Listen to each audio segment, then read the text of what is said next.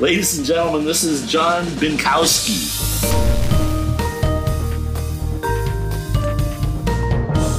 And you're in Florida, John?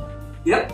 In a little town called Celebration, Florida, which is the little town Disney built when they tried to experiment doing that in the mid-90s. Oh. Very interesting.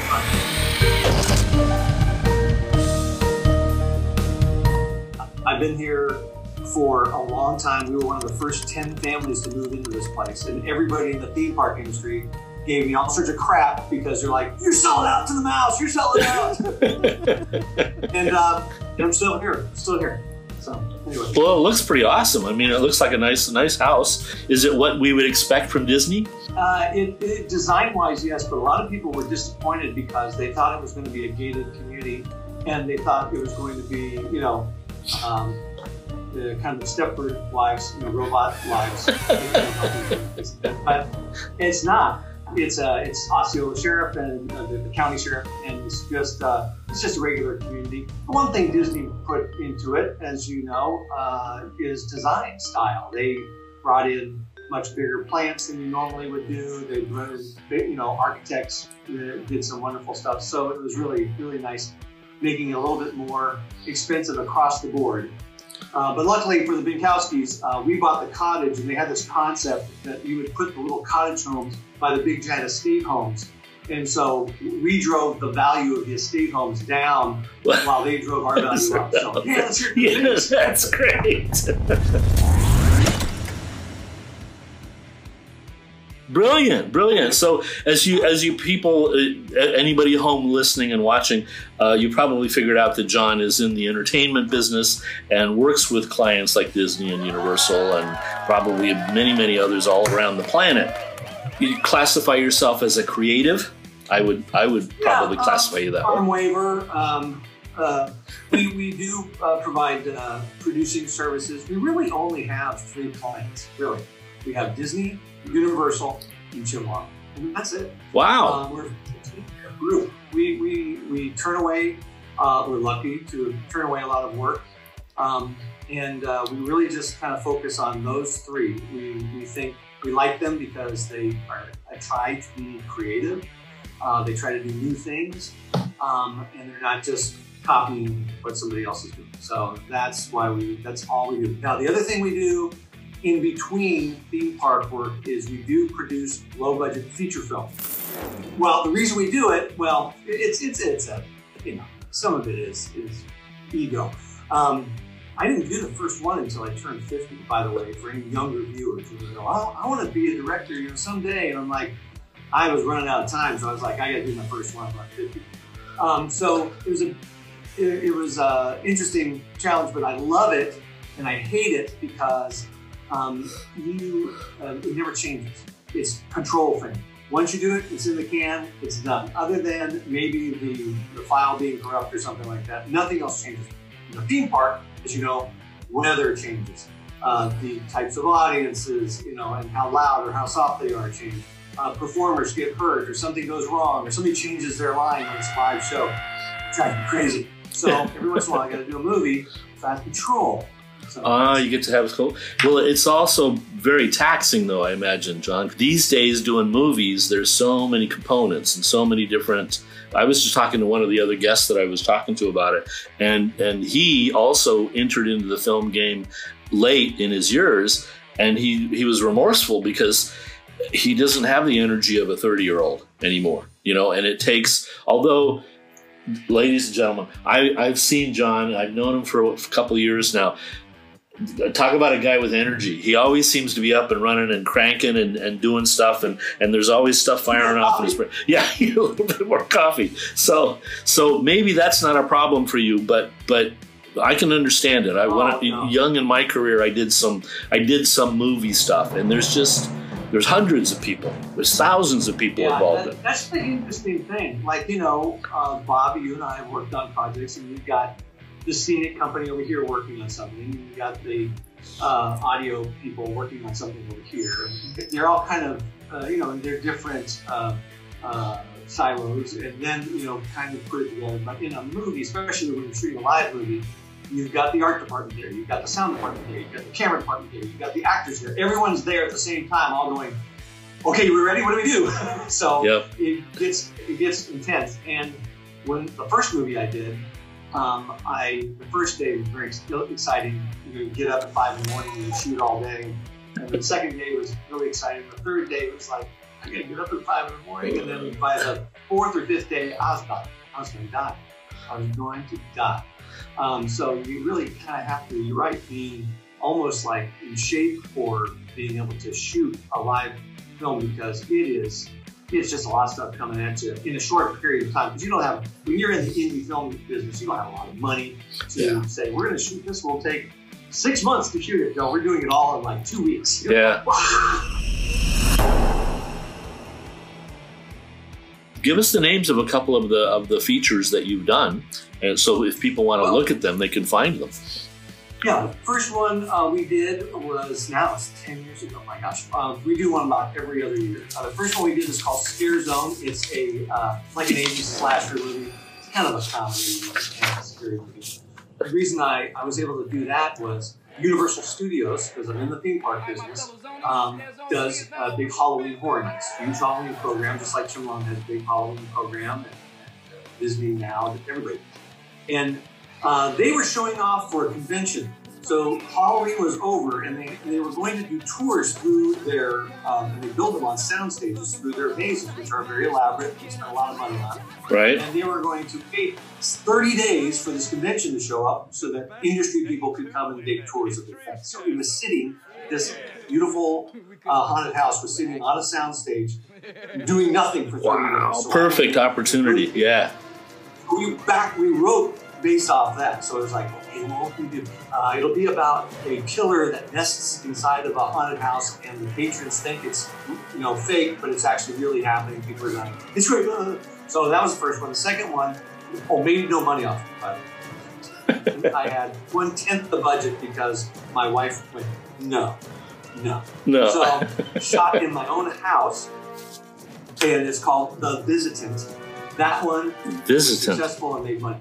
Paranormal. It's called The Visitant. A visitant is it's basically a visitor from the spirit world. And The Visitant did very well. It's on YouTube. You can watch it for free. Just look up The Visitant. It's on there's a channel called Kings of Horror. And it's consistently out of hundreds of movies ranked about 3 or 4. Please find your way home.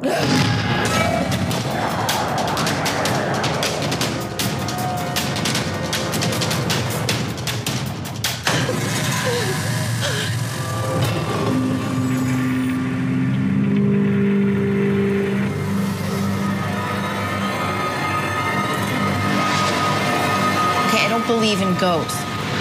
Ghosts don't care whether you believe in them or not. Awesome. It was popular. But it was real simple, because paranormal, love it. It's a one lady in a house going, yeah. And, we had to work really hard to make like Salt Shakers movies and stuff like that. So it was really affordable. It was so successful that we actually, the last movie we just did, and has not been released yet, is called Revisitant, which is a continuation of the story. So wow.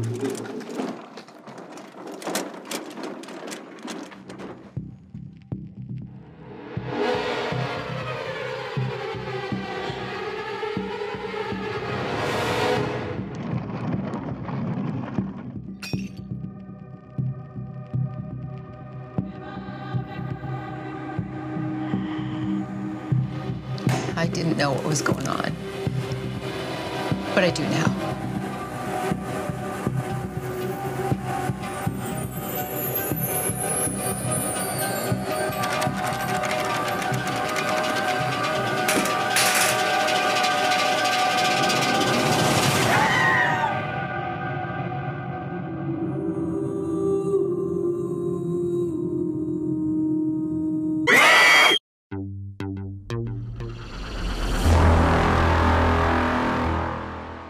And then we did a movie called Characters, which was basically harkening back to my days and Lisa, my business partner's days.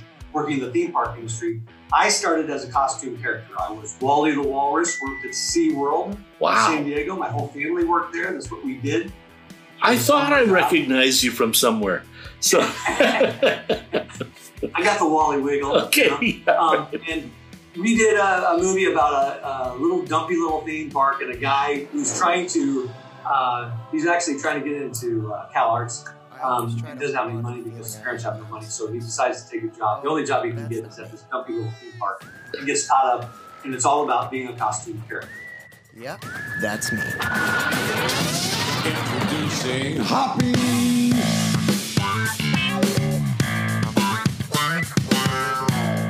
That one got really good reviews, but came out at the exact same time that another movie called Mascots. That was done by Christopher Guest, Best of Show and Mighty Wind and lots of funny mockumentary video films that he did. Anyway, so he killed us because he's Christopher Guest and I'm just John Dude. So, but it sounds I got to see that one. It's fun. But our bread and butter is theme park business. I grew up in it. I started, when I was 15 years old. Been in it so now for 45 years, and Renaissance in one form or another has been around for 31 years, and I've made some fantastic, probably greatest in the business of theme parks, most monumental failures of all time. I've been deeply involved. So. Because one day I kind of woke up and I was looking at my life and more recently with all of our free time that we've all had at home and kind of sequestered and stuff, and I thought, wow, I need to be doing something interesting with my life. And then I looked and said, I got a pretty interesting life, and I know all these really killer, amazing people. And I've never really spent much time with them. I never talked with them. I never, because we're always working and we're doing our thing.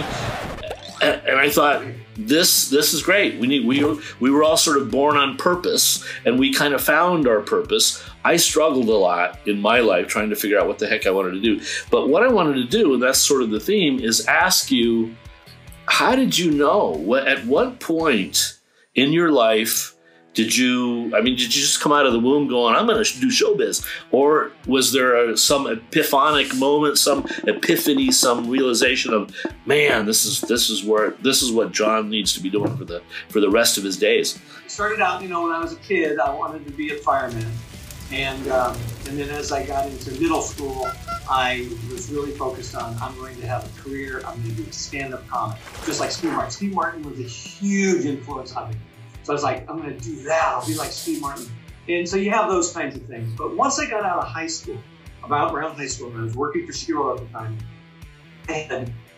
and college was looming, I was thinking, what am I interested in? And I found out it was Panic actually that kind of set me on this course, because I had absolutely no interest in anything, but I was interested in everything. So I found I was interested in I thought music was really fascinating, but I also thought that surgery is really interesting. But I love space, but I wasn't good at any of that. I wasn't smart enough to be able to do a lot of those things.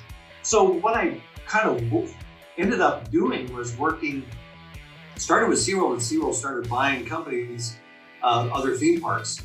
Too, and I found out that all of a sudden I'm doing the show about what happens under the sea, and I'm learning all about the sea. And then all of a sudden I got a job working on something for space, and I was interviewing Alan Shepard and John Glenn and things like that. And I'm doing that, and then I was doing a show that was completely fantasy oriented. And then I was doing the show that was really violent, and then I was doing one that was happy, very kiddie. So that's kind of what I thought. I kind of had the epiphany probably at about 20 years old. I said, I'm good at nothing, but I'm good at everything. I mean, I can celebrate everything. So I got involved in all sorts of stuff. So on one hand, as you know, we're working on a happy, colorful, family-oriented show. On the other hand, I'm looking at doing a drama that is, you know, PG-13, could be R-rated, you know, bad language, you know, adult themes, and everything in between. It's like, I love it. It's great. So it didn't come as a, you know, bing, but by the time I was starting college, I was like coming to the conclusion that, you know, this is, I think, what I'm kind of good at. And then I did leave college to take a full-time position with SeaWorld, and I kind of never looked back from there. I was one of their youngest vice presidents at the time. It was a long time ago, retired from SeaWorld, got a gold launch. Wow. In 1989. Holy cow. So, 89 until now, it's been Renaissance. And then also held a position on a project that I had started with the Hard Rock organization, which is one of my dismal failures. So. Oh, that's terrible. What's your most memorable? What's your most, and there's probably a bunch. I know that's a tough one, but what would be the one that's sort of a, you know, some sort of a summit that you reached that that was cool? And then we'll talk about the nasty ones a little bit and what you may have learned from them. Well, unfortunately, both are the same. The summit that I reached was I had never been a chief creative officer for the development of an entire theme park before, until through a sequence of events, and go ahead and you can just look it up on Google, Hard Rock Park. I was able to find property, formulate investors, put a team together, design and build an entire park that was beautiful. I mean, look, the same people that worked on Hard Rock Park worked on, Wizarding World with Harry Potter, so it didn't suck. But we opened the park to great fanfare in 2008 when everything was tanking, and this was a park that was so highly leveraged because we were part of the bubble that it just could not handle its payments, and in the course of 9 months it had gone into bankruptcy. It is one of the biggest successes and one of the biggest failures of my career. Wow. It's a fascinating story, and actually I finally crawled out from under my desk and did a whole presentation on it to the Themed Entertainment Association when we were doing these case studies and things like that. Well, and it is a whole story unto itself. But in that particular case, I got to work on everything, not just live shows, not just rides, but restaurants, retail, where the bathrooms go, how the parking, being able to, just working with local government officials. I mean, everything. So now I sit in meetings and with architects or whatever, and they go, well, we're working on developing an entire land for the park. You wouldn't understand that. Because you're just a show guy. But I'm like, oh no, brother, I understand totally. And it's hard. It's hard, but it was so rewarding. But we made the record books as being one of the big, giant victims of that 2008 financial crash. It was economic times. It was a poor marketing program. 2020 hindsight. We thought build it and they will come. We needed to, and we didn't have enough, like everybody says, enough cash to be able to survive the tough times. If we could have had enough, to survive year 1, 2, and then build back up, we wouldn't be looking back. There would be 5 Hard Rock Parks now around the world, and it was tons of fun. Got huge ratings from the audiences, did fantastic per caps. We just didn't do the attendance and didn't get paid to the bills. Where was it? Was it in Florida? It was in Myrtle Beach, South Carolina. Oh, okay. Myrtle Beach. And so that was in 2008, obviously. Since then, the only good thing was when we premiered the park, we had some of our friends from Universal and Disney show up. And they were, complimentary enough to basically pick up the phone and call afterwards and say, hey, look, sorry about the park, but we are doing this thing. Would you like to help us, with this? And so we got back into building attractions, or designing and conceiving attractions. And that led to one of the two biggest attractions that I've worked on. One is for Disney Shanghai, which is the stunt show there, which is called, it's got the longest name in the world. It's Eye of the Storm, Captain Jack Stunt Spectacular, which is has a tornado that is on stage and has had well over 10,000 performances already. The park's been 4 years old.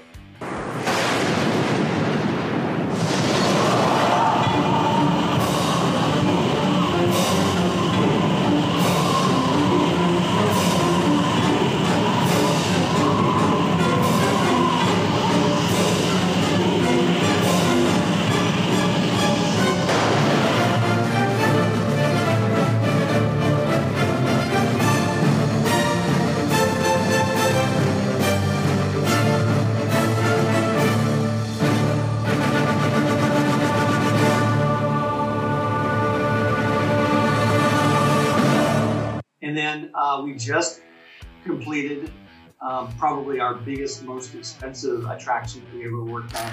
It's big, and it is another stunt show. It's called the Bourne Stuntacular. Oh, and it's us previewing to audiences, and they will open that grand opening sometime early July. We got caught up in this COVID thing. We were going to open this thing up, beginning of April, and next thing you know, everything's shutting down. Yeah. Well, the Jason Bourne sort of legacy thing. Yeah. Yeah, it's a Jason Bourne legacy, and it was another concept that I really wanted to do for many, many years. And one of the questions that you do ask is, how things kind of change throughout the years, and what improvements have I seen. Definitely technology has been a great help in us realizing some of our concepts. I had this concept for 20, 25 years. I pitched it to Universal 25 years ago. And what it is basically, it's basically a simulator, a human simulator. You've seen it on YouTube and things like that, where you've got a live performer who's dancing in front of a screen, and they interact with the screen, and you knock the ball goes shooting off. It's all just projected on the screen. Well, back in the day, the only way you could do that was to project it. You just didn't have enough lumens, you didn't have everything. Now we have an LED, and so part of the resolutions, this gigantic LED screen that the live performers interact with, and it is so realistic looking that we can actually add performers. It's kind of like Mandalorian. Mandalorian's doing it from a filming standpoint, where they've got this big LED screen, and they film everything. It looks real because they've got this giant LED screen. But we're doing the same thing that they're doing, that Mr. Favreau is doing, only with live performance. And so it's blowing people away because they've never seen anything like it. And it will be, 2-3 years from now, lots of people are going to do it. It's just plain to do. It's fantastic. Well, it's the next step. It's definitely the next step. I was worried at one point, my career being a theming guy and doing theme parks, is how people, that got a little old, just the static theme kind of environment. We keep trying to reinvent it a little bit and kind of bring it together. And then we started adding this virtual reality thing and projections and stuff like that. But the whole VR thing is something that can happen, and same thing happened to movies. Now people have these giant screens in their homes, and they've got surround sounds in their homes, and they've got VR equipment in their homes.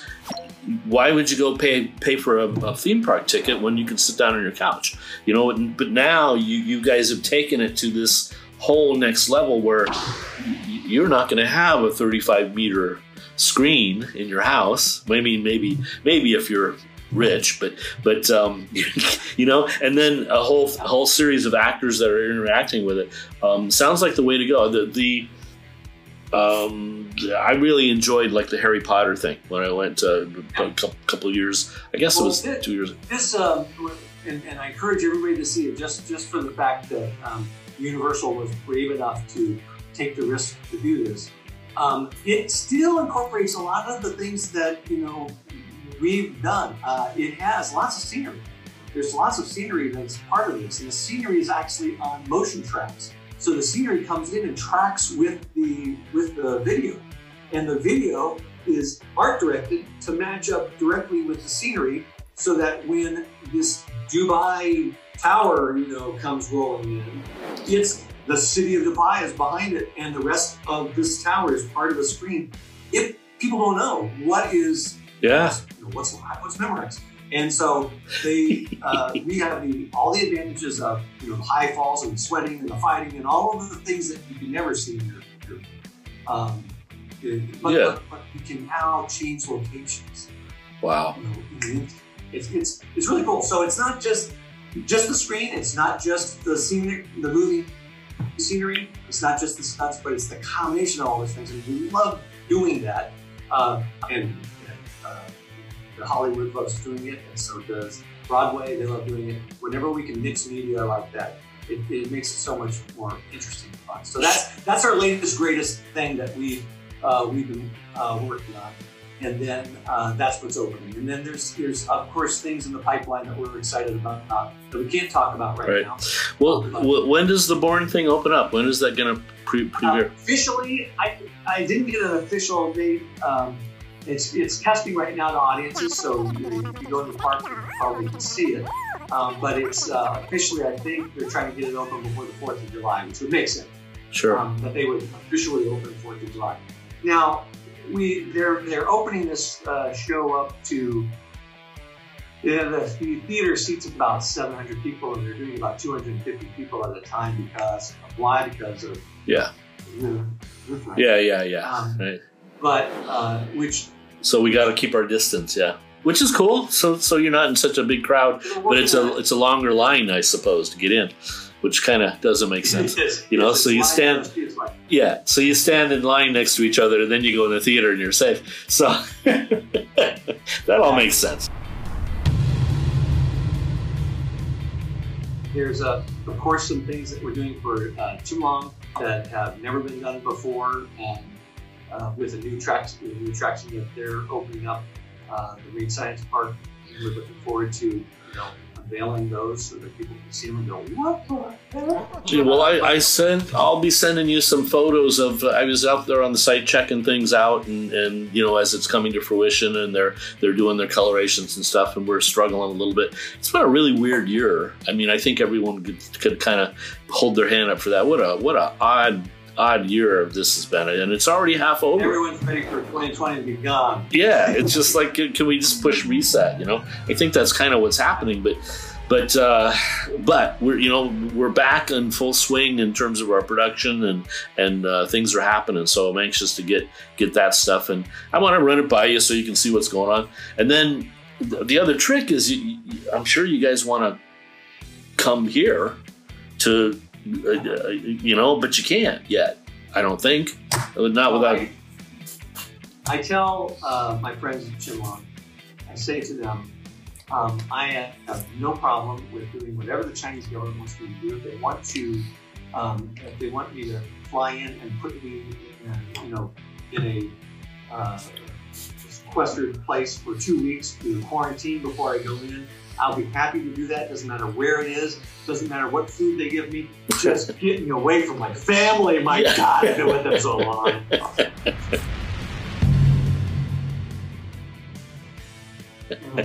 You just give yourself a little break. Yeah. I have mixed emotions about that because my family is in Vietnam. They went to Vietnam to celebrate the Chinese New Year, which they do the same as China does. And I went with them for about a week, and saw the family and all that stuff. And then, I got to get back to work. We had things rustling. So I got on the plane, and when I got off the plane, they told me, oh, don't come to work. Right? Oh, that was December 27th or January 27th. I'm sorry, January 27th. So they're still in Vietnam. I haven't seen them now for 6 months. 5 to 6 months. So which is not good I feel because so bad about bitching about my family now. well, no, but I mean, I would be in the same boat with you because now I have a young family. So my daughter isn't quite 2 years old yet, and my son is 5. You know, so imagine being in a house for 3-4 months with a 5-year-old and a 2-year-old, and that's that, you know. So, you know, and I have to kudos to my wife because she's been doing that. But the good thing is where she is in Vietnam, it's not in a big, it's a rural kind of area, and there's lots of family. So they're just having a normal life. It hasn't really infected them at all. So which is a good thing. They haven't been like caught up into the whole kind of sequestered thing. So I'm thankful for that. I'm happy they're all healthy. Everything's good. I hope everybody is healthy and happy, and you haven't had any kind of troubles with anything. We're very lucky. Yeah, we're lucky. Everyone is, at least in my universe, is taking it very seriously, and they all mask up and wash their hands, and so far so good. You know, knock on wood. Now I am in Florida, and Florida is one of the hot spots that is growing because we, along with some other states, decided to open up a little early. So we're kind of struggling through that, but we'll see what happens. But I'm hopeful that that international travel will pick back up, and we'll get through this thing. And then, get back to business. It's not a fear, but my other prediction is, man, as soon as there's a vaccine, and that is actually in use, our business is going to blow up. It's going to go crazy because everyone's so pent up. Yeah, they'll want something to do. It's going to get hit hard. So I hope they, meaning Timberline, Disney, Universal, and Six Flags, and all those guys are all kind of preparing themselves because it's going to be an onslaught once that happens. There's a lot of pent up demand. My boss he's taking advantage of the times. You know what I mean? Because things were shut down. So he went in and did a bunch of renovations and stuff. He saw, good, nobody's here. We don't have to worry about closing things down. Let's just get in there. So he's gone into some of the hotels, and he's kind of reinvented some things and cleaned things up and done some stuff. Smart guy, so utilizing what he can, and then hopefully things will get back into swing. We only opened one hotel in Zhuhai and one hotel in Guangzhou. Just out of all the hotels, we just did one in each city. But not this weekend, but the following weekend is Dragon Boat Festival thing. And it's booked. It's 100% booked. So that's good. So the parks, all the parks are opening, and it's kind of swinging back into normal. So I think that's, looking optimistically, I think that's where we're headed. So that's good. That's awesome. And then it's going to get crazy. So we're cautiously. If we can weather the storm, as it brings me back to the Hard Rock Park days. If we can just weather the storm, everything is going to get clearer. Yeah, it's unfortunate that thing did what it did. I would have liked to see that. Because there's plenty of video on it and things like that. It was a great park. I mean, how can you screw up rock and roll? I mean, rock and roll has so many themes unto itself, and that it was easy to do it's easy to do a dark ride based off of the Moody Blues, Nights in White Satin. Sure. It's easy to do a roller coaster based off of the Eagles' Flight in the Fast Lane. Easy to do a Led Zeppelin roller coaster. It just kind of, it was a no-brainer. Wow. From a creative standpoint. Do you think it'll ever get revived, or did it just die a horrible, miserable death and it's gone forever? I think it'll, someday some entrepreneur, somebody younger than me, is going to realize that music is a great communicator, and some version of that may not be hard rock, it may not be rock and roll, it may be some music overlay to a park or an extension to a park is quite possible.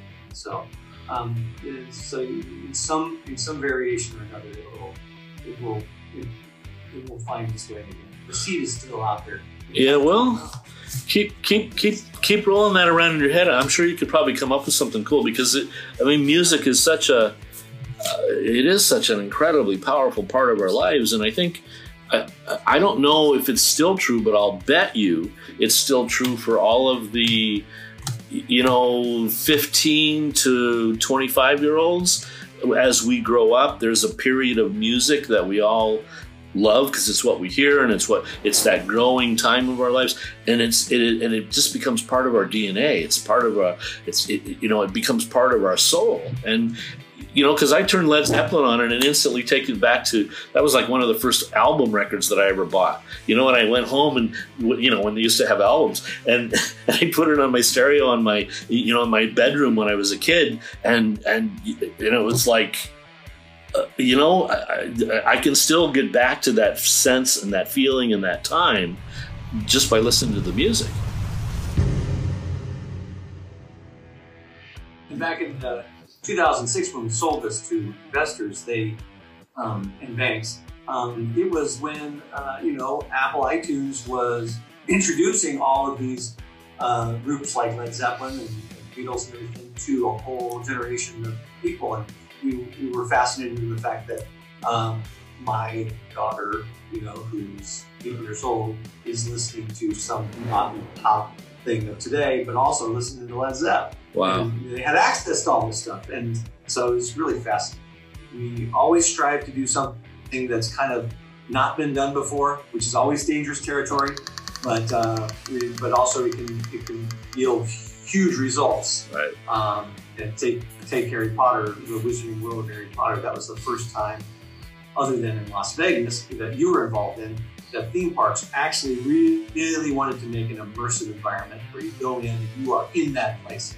You did it with Venetian, but outside of Vegas, there was nothing like that in theme park world. It was just kind of half-assed. And then Harry Potter comes in, it's a whole new it's a whole environment, and I think it's just transporting you into a different space, and that's the whole experience. That's why people buy the ticket. That's why they fork out the money to go. That's the first time I ever saw that. The first time I ever saw that people basically liked the environment more than just like, oh, hey, they got a great ride, or the show's really good. It was, they kind of, the ride was not the big thing. It was the environment, which made everyone just go, what is going on, including Disney, who is now, definitely jumped in with both feet with Star Wars. So.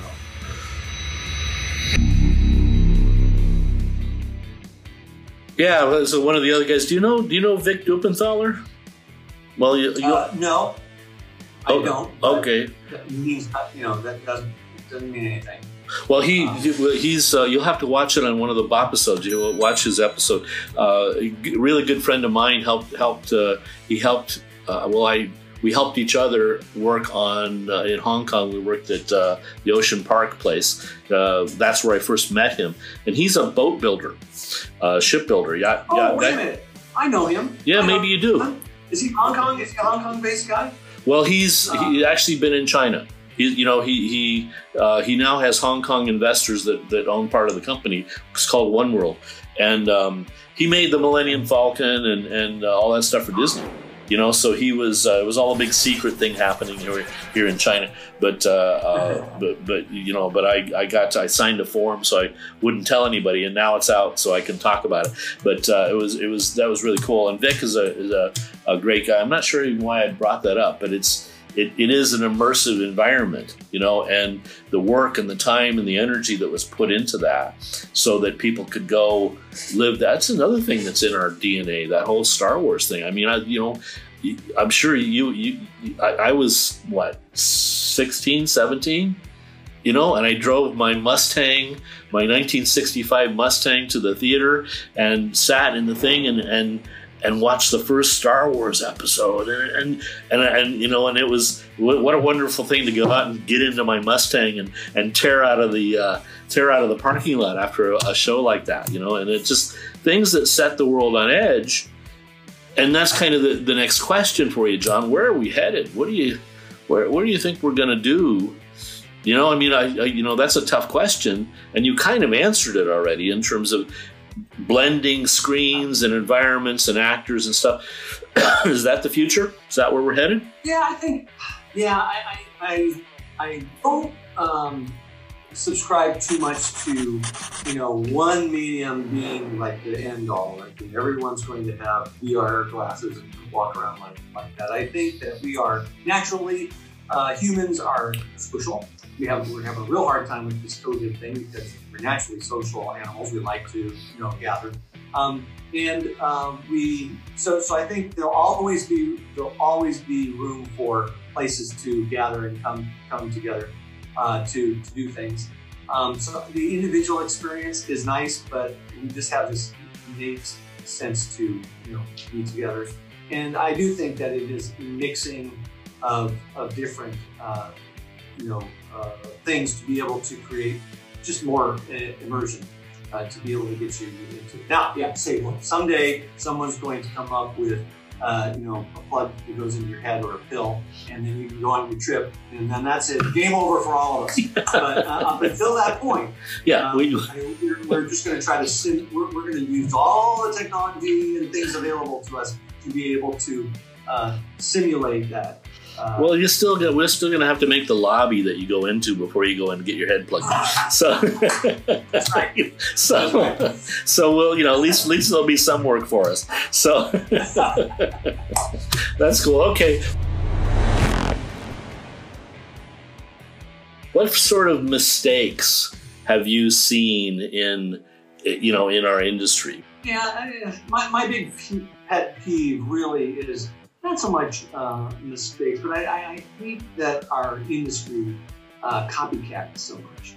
That a simulator ride is really successful over there, so we're going to do a simulator. We're going to do a simulator. We're going to do a simulator ride, and then just kind of kill it. Kind of fall back on it's a little lazy to just do what the other guy has done, and that's a real tendency in our industry. Particularly for the attractions that the candidates put into the research and development that Disney does. But that doesn't mean you can't be interested about it.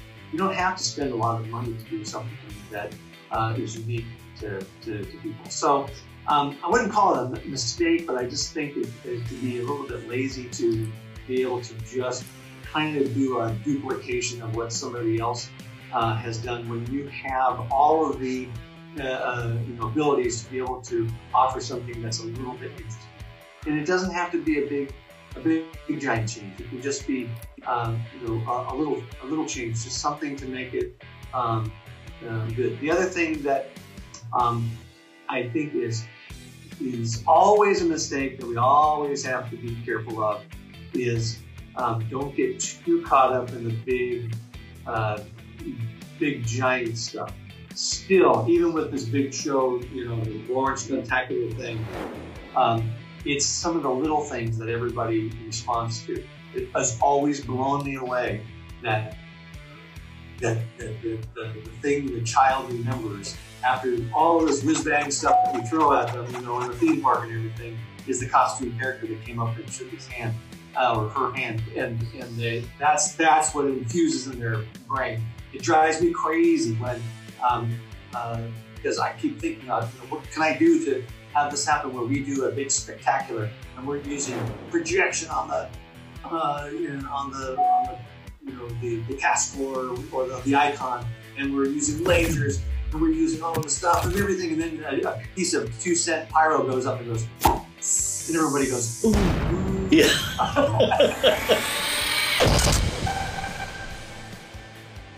So we just gotta keep our heads around what really, what works and what doesn't, and that we're really in the entertainment business, and we are right up there with the guy who, Well, see, and you've always been on the leading, cutting edge. So I kind of expect these comments from you because you've been in this creative adventure for years and years, and people think, how do you always come up with new stuff? But I think it's something that people like you aren't afraid of. You're always going to come up with something new. That's why you can go out and do the adventures, and you can have the quote unquote failures, because you'll get up tomorrow and come up with something new and cool. And that's the That's why people hire you. That's why it's wonderful that you exist on the planet with us, and you have this great company that you can get out and share this stuff. So my encouragement to any of you developers out there, hire guys like John. And you're complaining about other people copycatting, but it's because the other people don't have that ability. They can't get up tomorrow morning and come up with a new, cool, amazing idea. It's difficult. So they're going to get on the bandwagon and stuff. So I understand it, because I don't like to do things twice myself. That's a little bit of, I had the same kind of unrested problem of, that's why we don't have normal jobs, because we'd have to be doing the same thing. And like you said, I could do this, I could do that, I could do that. In this field, we actually get to do all that. We get to, like an actor, he gets to live a new life every year or 2 years. He makes a movie, he becomes a character, and he becomes whatever that is for that short lifetime. Then he gets a new lifetime and the new character. We get to have that same refresh thing. That's something that we by this time we've done something that's kind of like it, but not exactly like the next time. And that's what makes it wonderful for me.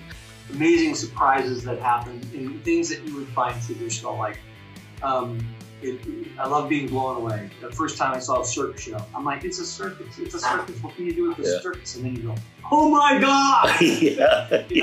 It's those types of things that just knock you out. And I love that kind of thing. And some of it, again, it's simple.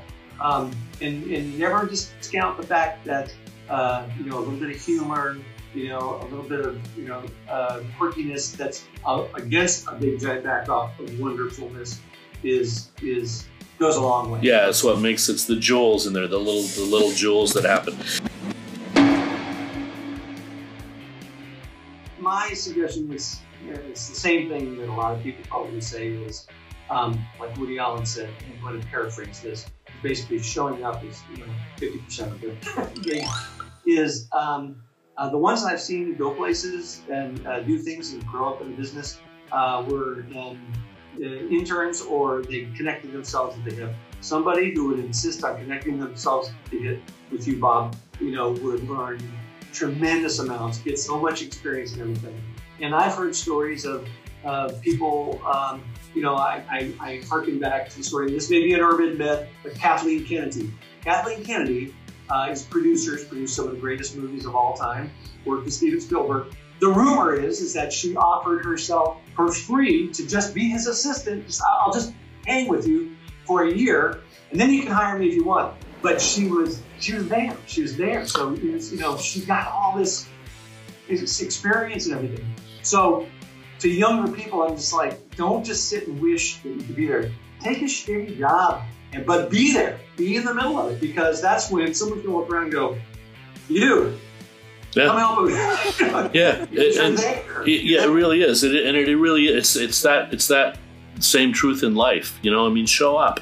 Show up, be there, and even if it's not really what you were expecting, you find out sooner. If you're there doing it, so you just go immerse yourself in it and take the next step, and then you'll get a newer viewpoint of what's over the horizon, because you'll be closer. So you knew what's going on. I was a costume character in SeaWorld. I'm shaking hands and sweating. I was as tall as I am now, but weighed 100 pounds less than that because I'm sweating my butt off. But in between gigs, I found out that SeaWorld was hiring Hollywood writers to write shows for like a sea lion show or something like that. And I noticed that the writers just didn't understand that these are sea lions. They don't really take cues. They're like dogs. They're like, I love you. Yeah. So I submitted a script, and they didn't take it. But then I submitted another script, and then me and a couple other people submitted another script, and they finally took it. And that show was as good, if not a little bit better, than what they were paying the Hollywood guys for. And the next thing you know, I'm writing shows for SeaWorld. So it was, but it's because I was there, and I'm in there, sweating, and I'm in between things, and I hear them, stressing over something, and I was there. I never would have found out about it. I would never would have known it was a possibility. I wasn't there. That's all. Be there. That's perfect advice. Perfect, exact, wonderful advice. And let's sum it up there, John. Thanks so much for taking the time with me. Always a pleasure. Let's do it again sometime. And I can't wait to go see the Bourne thing. I think that will be awesome. I'm not sure when I'm going to get back to the States or when they're going to let us fly around again, but I'll look for images of that and stuff. I'm sure somebody will put something out on YouTube pretty quick. Oh, it's already up. I mean, day one. It's all things up there. It's like, that's the only thing is that when you first, it doesn't matter whether it's a test audience or whatever, as soon as it's up, it's out. It's just out there. I mean, they're excited, they're happy, so it's good. Well, that happens. Well, thank you very much. I look forward to watching all the Bobisodes and getting caught up. And thank you for letting me be a part of it. Well, I'll send you a free T-shirt.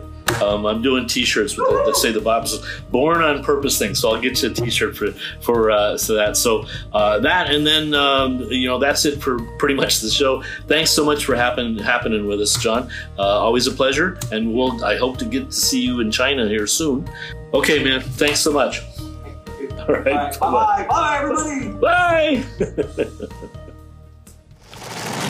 We need... No, strike that. I need your help.